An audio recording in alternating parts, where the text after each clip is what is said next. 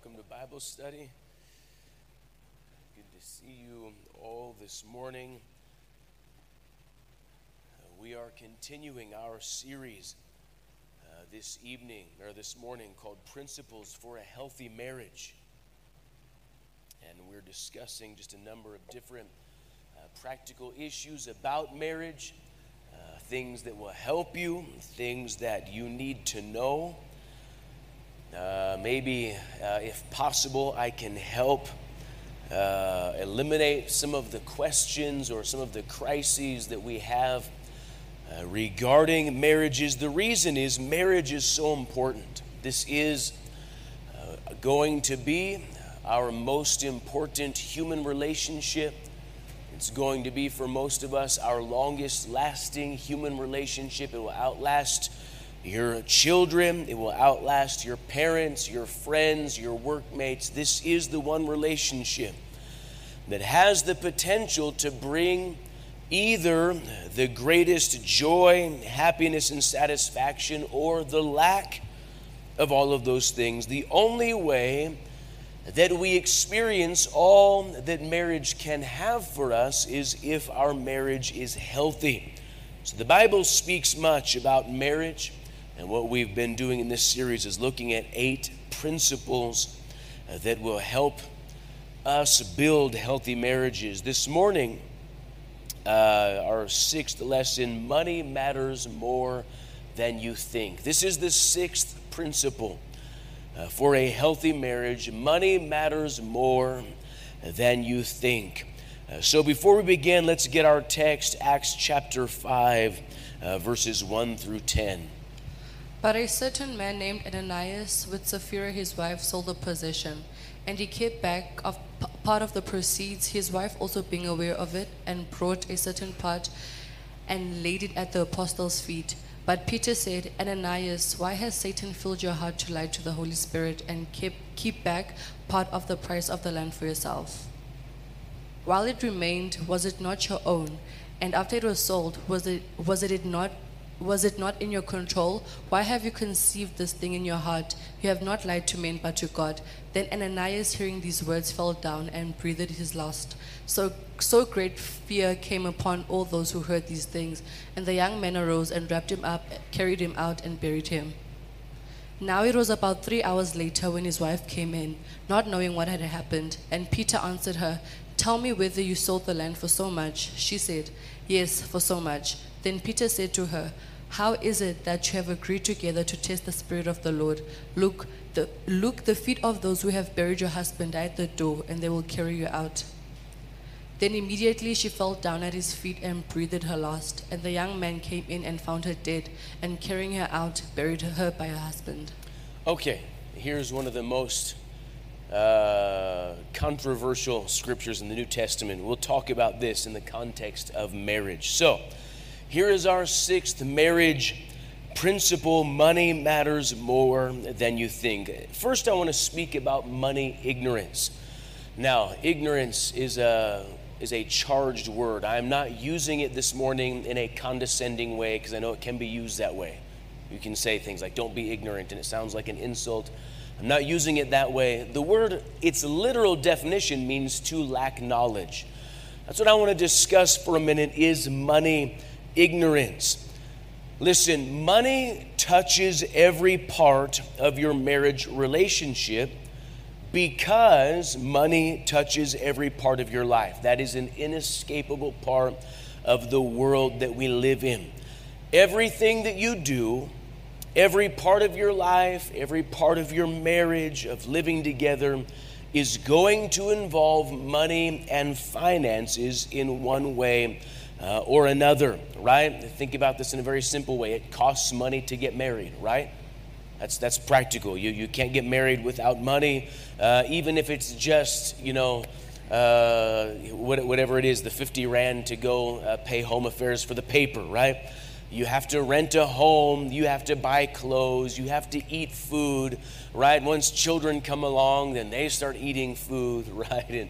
And it's frowned upon if you don't feed them. So it costs money to be married. You have to save money. You have to earn money. You have to give money. The danger is this, is that this is so fundamental, right? If I say it costs money, you'd say, yes, duh, it costs money for everything, right? When I wake up and breathe, it feels like it costs money, especially in today's economy. It's so basic that we ignore it. We think, yeah, that's just life. Like if I were to say, I mean, what if my next principle, right? Principle number 7 is oxygen really matters. You'd be like, Pastor Heimberg, come on, duh. That's kind of how we feel about the issue of money in marriage. And so it's so mundane, it's so common in life that we really don't even think about it in this context. And so the result is this: many married people live with money ignorance. They're living their lives just not thinking in any real way about money. So there is practical ignorance, of course. Listen, in my not so humble opinion, I think that one of the great ways society is failing people is that it doesn't teach us how to use money, right? That's true in every society. I've been saying this for years. In every country, we're not, we teach our kids all kinds of stuff, right? When they go to school, they learn how to do math, but not any math that matters, right? I mean, you can find the area of a circle. Wow, right? See, I know pi r squared. It's in there. They never once taught me how to set up a savings account. They never taught me about compound interest or credit cards or how to pay my taxes or make a budget. So this is the problem. We are universally ignorant when it comes to money in a very practical way. Acts 5, verse 4. It remained, was it not your own? And after it was sold, was it not your own in your own control? So what he's actually saying is, you don't understand money.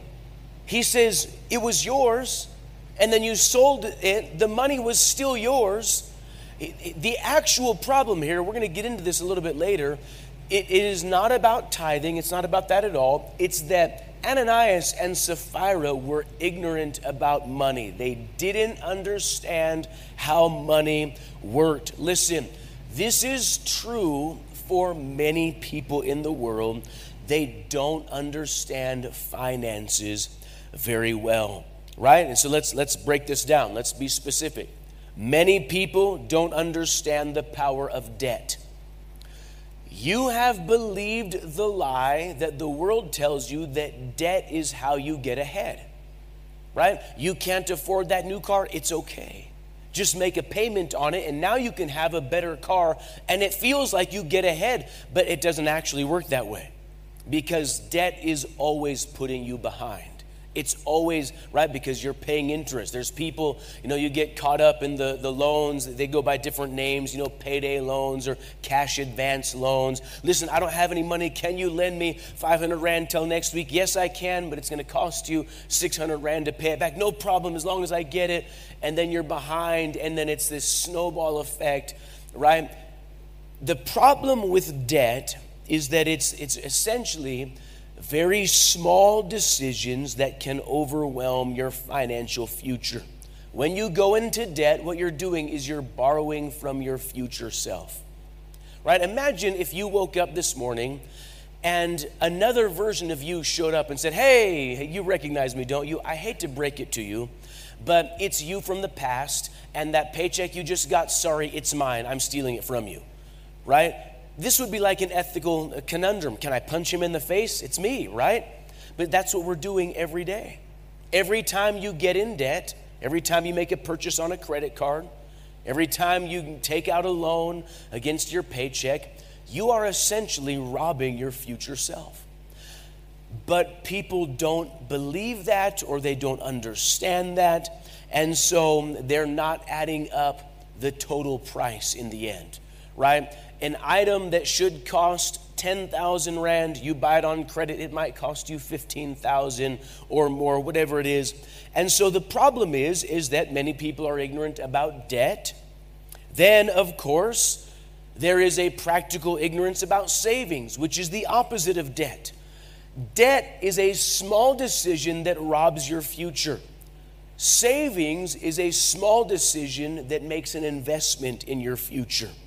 Listen, even if you saved a very small amount, the smallest amount you can think of, if you, whatever it is, if you took out 10 Rand out of every paycheck or every week or whatever it was, or you decided I'm going to buy one less coffee or one less fat cake per week and I'm going to put that money in savings, it's not going to look like a lot today.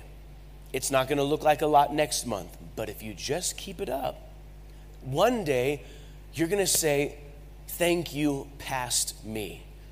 You were a genius. You were a financial genius. Now I've got money in a savings account. But the problem is people either, again, they don't believe it, or they just ignore it, or they put it off. But listen, even very small amounts saved regularly, they become very powerful things over time. So this is practical ignorance.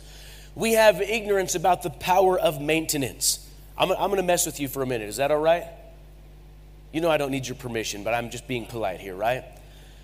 There are two types of people in the world with smartphones or just any kind of mobile phone that don't put cases on them, right? Very rich people and very poor people. It's amazing to me, right? I see people, they buy a new phone and then they don't put a case on it or a screen protector. It stresses me out. I'm just, what are you doing, you idiot, right? But what's interesting is, you know what, if you're Elon Musk, whatever, go buy 100 iPhones, and if you break one, who cares? But you know what? We're not Elon Musk. Most of, and what blows my mind is how many people that don't have a lot of money, they won't do simple things like put a case on their phone or put a screen protector on it. That right there is the perfect visual demonstration of what the spirit of poverty is. You know what? This phone was expensive. Whatever you paid for it, listen, everyone's phone, we made a healthy investment in it, whatever you paid for it. At your budget level, it was a healthy investment. But you won't spend another 100 Rand to put a proper case on it to protect your investment, right? Let's enlarge the oh man, it's getting quiet in here. People sitting there like, what? But see, that's the spirit of poverty, right? You save and save and save and save. You finally get 5,000 Rand, 10,000 Rand, whatever it is, to buy that phone you wanted or that you needed for work. Finally got it, yes, but the spirit of poverty won't protect it. What about our vehicles, right?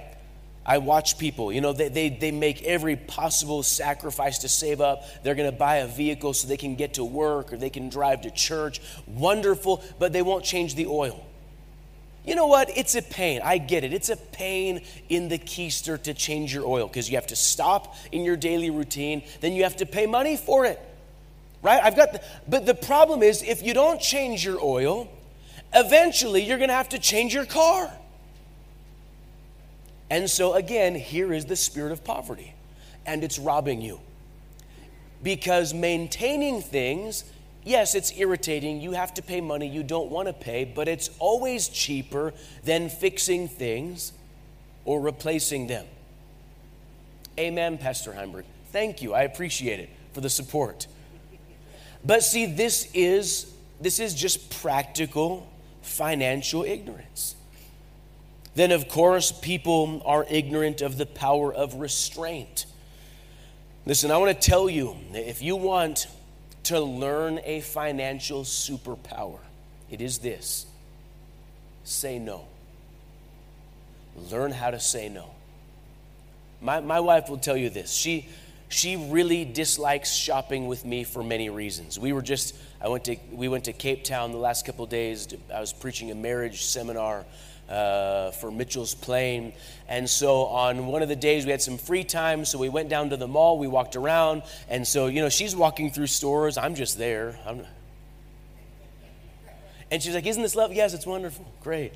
And she doesn't like shopping with me. There's two reasons. One is that she says that just my mere presence makes her feel like she has to hurry, right?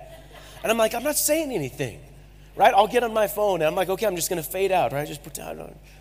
But she gets stressed out. But the other reason is is that no matter what, we'll go through, she'll be like, oh, look at these you should buy these pants or whatever, that, you need some new, and I'll be like, yeah, sure, fine. But it'll never make it to the register, right? Because it'll be there. We might even put it in the cart, and I'll be like, yes. And about halfway, I don't need this. And I'll just put it back.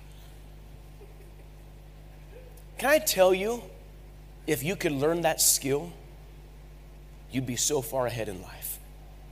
It doesn't matter where you are on the scale, right? Some people, their earnings are way up here, and some are way down. It doesn't matter where you are. If you will learn how to say no, you'll be ahead. Because think about this. If you want to have more money, there's two things you can do, and only two. You can either make more money, or you can spend less money. You know what's the easy one? Spending less. Now, making more, that's great. If you can do both, that's awesome. You increase that gap, right? Make more and spend less, wonderful. But making more kind of depends on a lot of other factors, doesn't it? Spending less depends almost only on us. And so there's the power of restraint. I've had people tell me, but Pastor, I just can't get ahead. Everything you wear is new. Of course you can't get ahead. No, it's the man. He's keeping me down. No, you're the man keeping you down. Or the woman, right? The power of restraint, right? Actually, I could go on and on and on, right? But the point is that in financial things, we have a lot of practical ignorance. And listen, I want to make a very simple statement. If we are ignorant about practical things in finances, we are always going to be behind. That's why you see wealthy people that end up broke, right? Most of us, we will live our entire lives. We will never, from day one until the end, if you added it all up, we will never make $1 million. Never, not in our wildest dreams. And yet there are people that they could have millions and millions of dollars and end up completely broke, right? It's not because life is too expensive. It's because they're ignorant. And that's really the issue. So let's turn it then. Let's talk about spiritual financial ignorance. In our scripture, these two people, Ananias and Sapphira, they were actually well-to-do. We don't know the exact level, but we know this. We know that they owned multiple properties. We know that because they sold a piece of property for a profit, but they didn't sell their home. So they still had a place to live, right? Already, they are in the top probably 10% of all of life, right? These are wealthy people in most people's minds. They had property, they probably had investments, but they lacked a basic understanding of kingdom finances. Acts 5, verses 3 and 4. But Peter said, Ananias, why has Satan filled your heart to lie to the Holy Spirit and keep back part of the price of the land for yourself? While it remained, was it not your own? And after it was sold, was it not in your control? Why have you conceived this thing in your heart? You have not lied to men, but to God. Now, something that you need to understand about this story, I've heard many people misinterpret it. Some people have taught that what happened is that they sold a land and they didn't tithe on it. That is not true. They were not wrong in the amount of money that they gave. That wasn't the issue.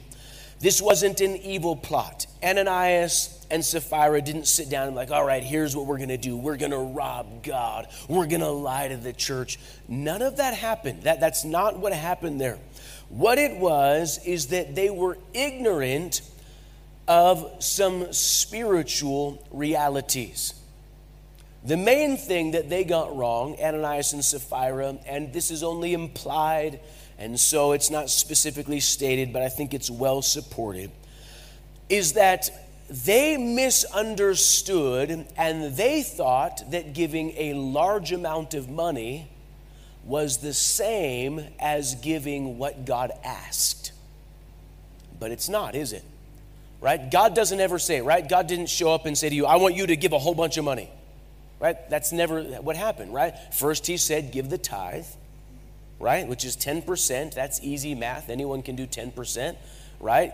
I mean, most of us, right? You can just do this, right? And if you can't, I'm sorry, if you're, right? That's easy. So God says, give the tithe.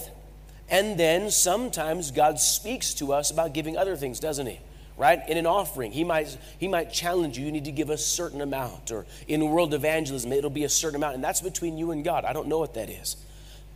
And the problem is sometimes we can misunderstand and think that if we just give a large amount, it's the same as giving what God wants. And that's not the case. These two people, they were financially illiterate in spiritual things. They didn't understand. And there's a lot of people that are like that. Now, maybe you're not in the same situation where you have property and all of these things, but there are many Christians that they are spiritually, financially illiterate. They don't understand the tithe.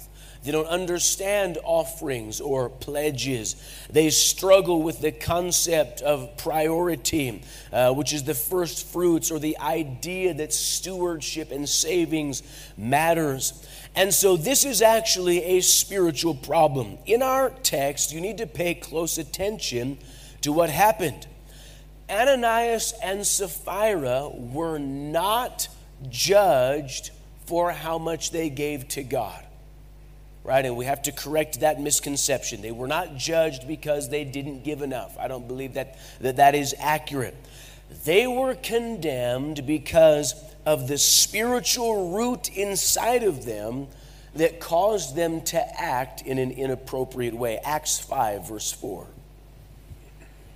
While it remained, was it not your own? And after it was sold, was it not in your own control? Why have you conceived this thing in your heart? You have not lied to men, but to God. This word conceived, he says there's something that was birthed inside of you that was unrighteous, and it's going to destroy you. There's something in them that moved them to make an unwise or an unrighteous decision, right? And we could probably talk about many things there, but to keep it simple, listen, we have to be cautious about the things that we allow in our heart that affect our money and how we react to God. Sometimes people grow to resent God in finances. God, why would you ask for this when you know I have that need? Sometimes people want to change God's command.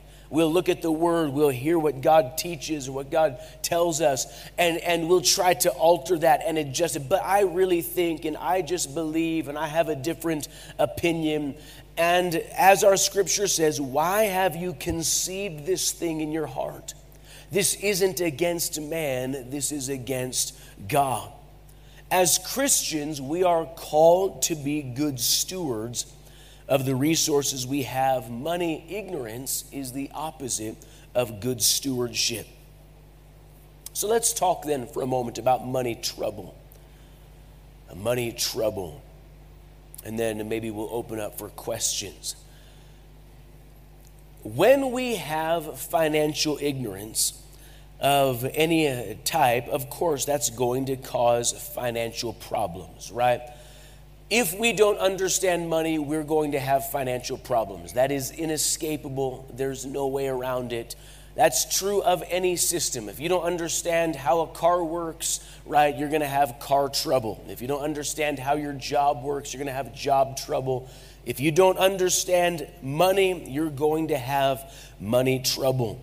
The most obvious, of course, that we'll discuss this morning is lack. If I were to ask people, what are your financial problems, right, this would be the only one we talk about. I don't have enough.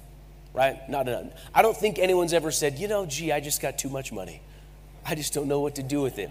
And if anyone ever said that, I can help you with that problem, right? Right? I know a very simple solution. But see, that's not the trouble we have. We have the problem of lack. And so a lack of understanding about money is usually going to lead to a lack of money, right? Very practical things. If you don't understand debt, you're going to end up spending most of your money paying lenders rather than building your life, right? And some of you, you've dealt with this. You've looked at payments you've got, whether it's a car payment, a credit payment, a loan, and you realize what you're paying in interest is most of the money.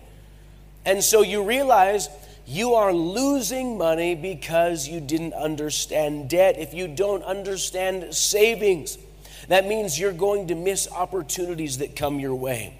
You know, in our lesson this morning, again, I'm speaking about marriage and money, so I don't want to get caught up too deep in this, but, you know, if you were to say that debt takes away opportunities, savings is what gives you opportunities. Savings is what lets you take advantage of opportunities. Rachel and I, we have some good friends in the Prescott Church. They are very blessed financially. God has really helped them. But going all the way back to the very earliest days of our friendship when we first got married, the one thing that they had was they had a savings account. It wasn't big. I remember when we first got married, he had saved some money. He probably saved a couple $1,000. In those days, this would have been the equivalent of maybe 1 month's salary, right? I remember having dinner with them. They were living in this little, it was like a mobile home or a trailer home. And he said, oh, today I just bought this little motorcycle, like a little dirt bike. And I was like, oh, wow, are you into riding dirt bikes? He said, no, but I saw it for sale, and I saw that the price was really cheap. I knew I could sell it for a profit. And something in my mind, I remember thinking, Corey's going to be all right. He's going to make it in life. And sure enough, he bought it, he sold it. I don't remember what the details were. Many details have gone on. But simply because he had some of his money that he didn't spend set aside, he had the power to take advantage of an opportunity. He was able to turn it into something else. He could buy this, and then he sold it.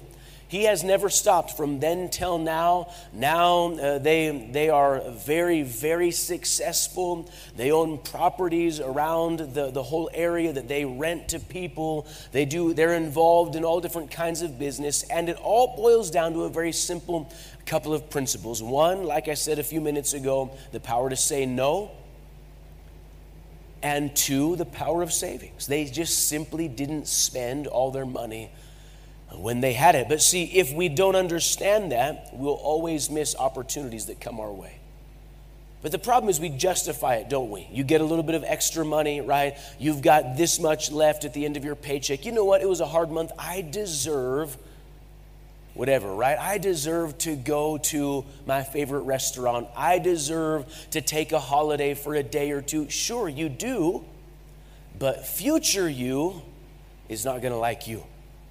If you would have just held on to that a little bit longer, you could have done something else with that. Of course, lack of restraint means you're going to have more toys than peace. We could go on and on, but the point is, here's the first money problem. If we don't understand money, then we won't have money.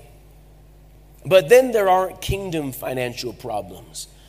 Families can bring themselves under a curse if they don't get this worked out.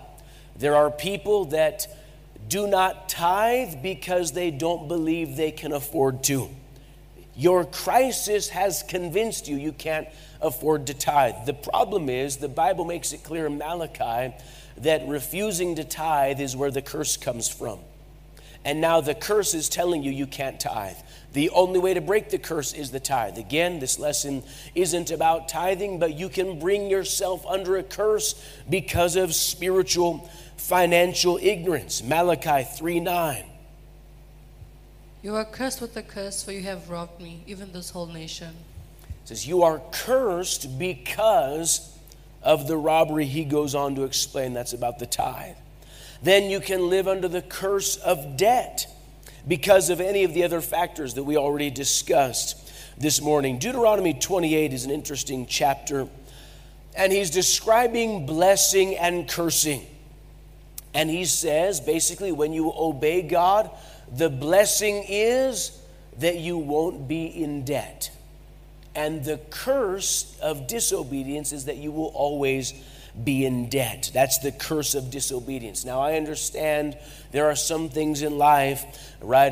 This lesson is too short to cover all of the possibilities. There is the possibility of good debt if you were invested in a property or a home, but that's not really the subject at hand this morning.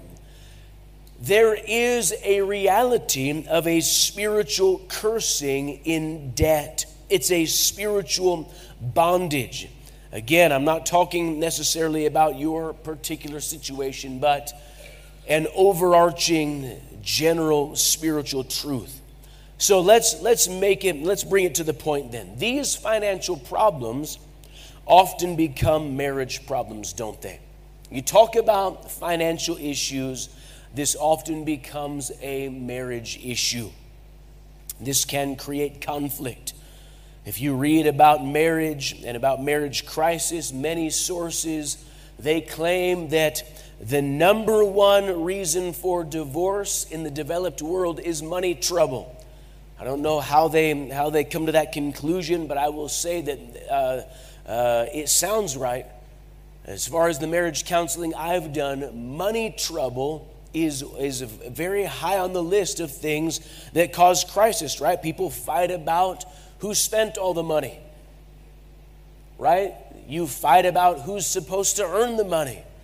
You fight about what it costs to do this or do that. You fight about whose money is whose. You fight about who's responsible, who isn't helping. And beyond that, the simple stress of lack can create conflict in a home. This is often linked to unrealistic or unmet expectations. Different than simply lacking, right? Everyone's at a different financial level, but expectations can turn that into a crisis. One of the things I had to tell my sons when they first moved out of the home and they were getting married, I said, you have to remember, you're not going to live like me. I have spent 40 years working on my lifestyle. I've been saving. I've been careful about things. I've made wise financial decisions. Your life is not going to be like mine. And your wife needs to understand that. When you get married, she better not be looking at me and your mom and think that this is how, because you're not at the same level I'm at. You know, expectations will mess you up if you're not careful. Right? We're going to talk in a few minutes about discussing financial expectations, but expectations can make it a crisis. Maybe you have less money than you expected you would. Maybe your husband isn't providing like you thought he would. Maybe your wife is spending more than you thought she would. James 1 verse 14. But each one is tempted when he is drawn away by his own desires and enticed. It's talking about something inside of us that can draw us away from the path of blessing. But whatever it may be, money problems, if we're not careful, they can evolve into resentment against your spouse. I've counseled many marriages where with their lips they say, listen, I understand we're in a difficult situation, right? Work is tough and life is difficult. But on the inside, they don't really understand, and they resent their spouse. They blame them for the financial situation they're in. They think, if only you weren't like this, maybe if I had married that one, we would be better off. We would live in a nicer house. And so there's this undercurrent of bitterness that sucks the life and the joy out of your home. And then, of course, a related financial problem is it will expose communication problems. It is shocking to me how little or how poorly married people communicate about money. About anything really, but our subject this morning is money. And what's sad is many of the financial problems that you've got were created by communication problems. So let's talk then finally about some money decisions that will help you. And then we will hopefully have time for questions. Money decisions. 3 decisions you need to make if you want to survive in your marriage when it comes to the issues of money. Number 1, you need to decide that God's way is better. Right? Listen, God has spoken clearly about finances. God has spoken clearly about work. And He's spoken clearly about the family. God has told us how a family should work when it comes to finances, who should support and who should keep the home. God made it clear. God has spoken about our roles in a home and in a family. You're going to have to make up your mind, who is smarter, me or God? You're going to have to make up your mind. Who is smarter, society or God? Your counselors at school or God? Your mother or your auntie, your uncles or God? You're going to have to come to these conclusions. You're going to have to decide that God's way is better. Listen, I believe that you can trust God's word, and experience has borne that out. So this is decision number one. You must decide that God's way is better. Decision number two, you need to decide to communicate about money. You know, one of the greatest things you can do for your marriage is develop an open communication, right? Of course, about anything, but about money. Before you're married, talk about money. If you're single and there's some guy or some girl that has caught your eye, you better start talking about money. Work these things out long before you've gotten yourself entwined. Talk about lifestyle expectations, right?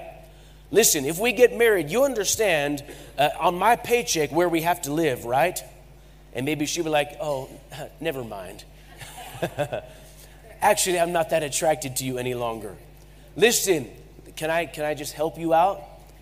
It is much better to hear that before you're married. Because if not, you're going to live in hell the rest of your life. You need to talk about these things. You need to talk about ministry and calling, right?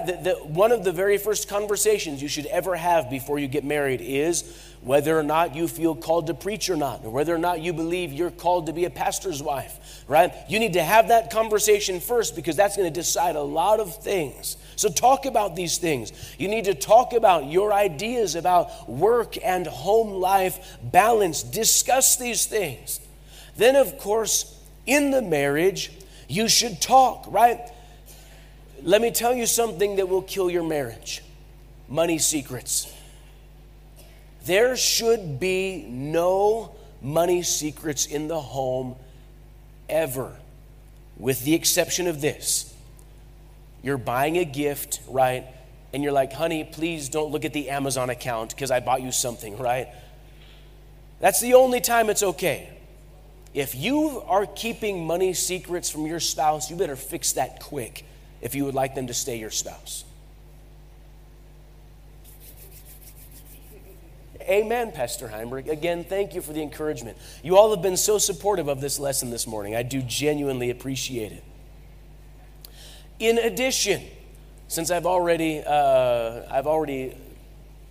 entered the field, in a marriage, all, and I want to make sure we're clear on that. That's the word all in English, A-double-L, which means complete. In the Latin, en toto, all money is shared. All money is shared in a marriage. And I'll fight you on it. Because the Bible says that we have become one. Oh, yes, no, totally, everything. Well, it's just that, I've got my account. I pay for this, I pay for, the lights. He's got his account. No, you're not hearing me. All money is shared in a godly marriage. If you have a legitimate concern, like my husband is not saved or my wife is not saved, and if the money was shared, they're going to take it all and spend my entire paycheck on knickknacks, okay, then let's talk. In the absence of that, the only righteous way is that all money is shared. Okay, one other exception here. If you got like a gift for your birthday or Christmas, right? Your granny is like, hey, sweetie. And, okay, you don't have to share that. You can spend it on yourself. But let me just throw this out there. If you're in desperate financial situations and you get a birthday gift, maybe you should share that. No, my granny said it's for me. Ask me why we're still happily married, not just married. Because we're not selfish like that. Genesis 2:24.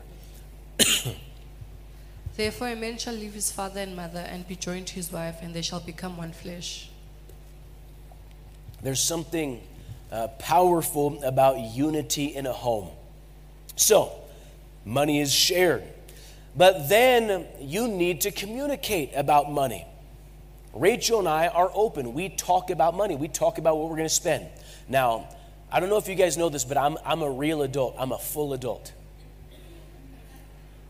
I have grandchildren. I'm a full adult. I am allowed to do whatever I want. I have the right. I don't need Rachel's permission to do anything. But I'm married to her, and so we talk about money. She has the right. She's allowed to do whatever she wants. But neither of us, as long as we have been married, we don't make any kind of sizable financial decision or purchase without talking about it. We discuss these things. Hey, this is what I would like to do. Just want to make sure there's nothing else. You have any other plans? You have any other ideas? We talk about these things. That's just normal. And the reason I have to say that is that some people, that freaks them out. Well, I'm a man. I have to ask her. You're right, you don't. But you know what? Would you like to sleep in the same bed as her tonight? Why don't you just ask her? It's not going to hurt you. You don't lose man points for being nice to your wife. Hello. Ladies, no man's going to tell me what to do. Fine, wonderful. Go to work and flex your muscles. But at home, all money is shared, and we discuss it. You can talk about these things. Honey, let me tell you a true story. There's a couple, and they're not here, don't worry, but I tell stories, and people are like, who is it, right? They came to me for counseling, and this was a tearful, right? This, and we had a fight, and it was that, and and all these things. But what happened? What was the crisis? You know what the crisis was? As she went and got a brand new, very nice weave, right? No problem. But she didn't say anything about it, and what she didn't know was that week there was a serious bill that was due. The husband knew, right? And he was ready. He's like, good, we got the money, we can pay the bill. He went to pay the bill, and there's not enough money in the account. And then sweetheart came home, she had the locks of Samson, right? There's where the money is. Now I can't pay the lights. You know what? If they would just talk, right? Honey, listen, just so you know, we've got this bill coming. We've got the money. Just so you know, next week we're cool, right? If she would have said, hey, I'm thinking about getting my nails did, getting my hair did, right? If she would have said anything, he would have said, oh, cool, hey, next week, no problem. But this week we've got, listen, talk. Just talk about, if you'll make that decision, we will communicate about money. You will eliminate a lot of the crises that you have, right? Things that you need to talk about. You need to talk about who will manage the money. You need to settle that. You need to talk about what are we going to give? What kinds of things are we going to do with our money? You know what you should talk about now? Can we afford to help our extended family members? Talk about it long before they ask you. Because if you talk about it and you look at your budget and you say, we can't afford, then if tomorrow someone calls you crying, you can say, oh, you know what? We already talked about this. We can't afford to. Easy, right? What about your adult children? Talk about whether or not you can help them. Discuss those things. If you will talk about money, you'll avoid a lot of the heartache. And then finally, my third piece of advice to give you is learn how to get wisdom. Learn how to get wisdom. Right? Number one, the Bible speaks endlessly about money. If you want to look, there's endless books written about managing your money. There's a piece of paper that has the power to eliminate many of your financial troubles. You know what it is? $100 bill. No, it is not that. A budget. No, I didn't just swear in church. I know you feel like I did. A budget. if you would sit down with a piece of paper with your spouse, and you know what a budget is? You write down all the money that you make, not the money you think you make, the money you actually make, right? Write it on one side, and then weep. Oh, is that really it? Right? Then you draw a line, and then on the other side, start writing down the money you spend. That's a budget. That's it. And what you'll discover very quickly is where you can start deleting some things. Write down the non-negotiables. I have to pay for my housing, right? That's it, right? I have to pay for my tithe. I have to pay the lights bill, right? You start working down, and then you start doing the math, and you realize, wait, when I get down to this item, the money's all gone. You know what? Every item below that, just get rid of it. But Pastor, I like them. Those are my kids. Okay, don't get rid of them. But can I just tell you, if you'd make a budget, it'll get you so much closer to where you need to be in your financial life. All right, we're running out of time. I'm going to use up all of our time for questions and answers. Our sixth principle this morning is that money matters more than you think in your marriage. I want to stop there. If you have a question relevant to this study, let me see your hand. If you've got a question, raise your hand so I can see it.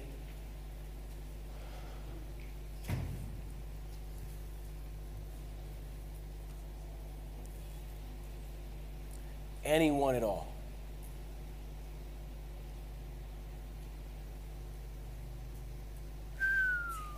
Man, tough crowd this morning. It's all right. I know I was stepping on people's toes. It's all right, but you should forgive me. I'm your pastor. All right, going once, going twice. All right, we're going to break. Our morning service begins in about 10 minutes.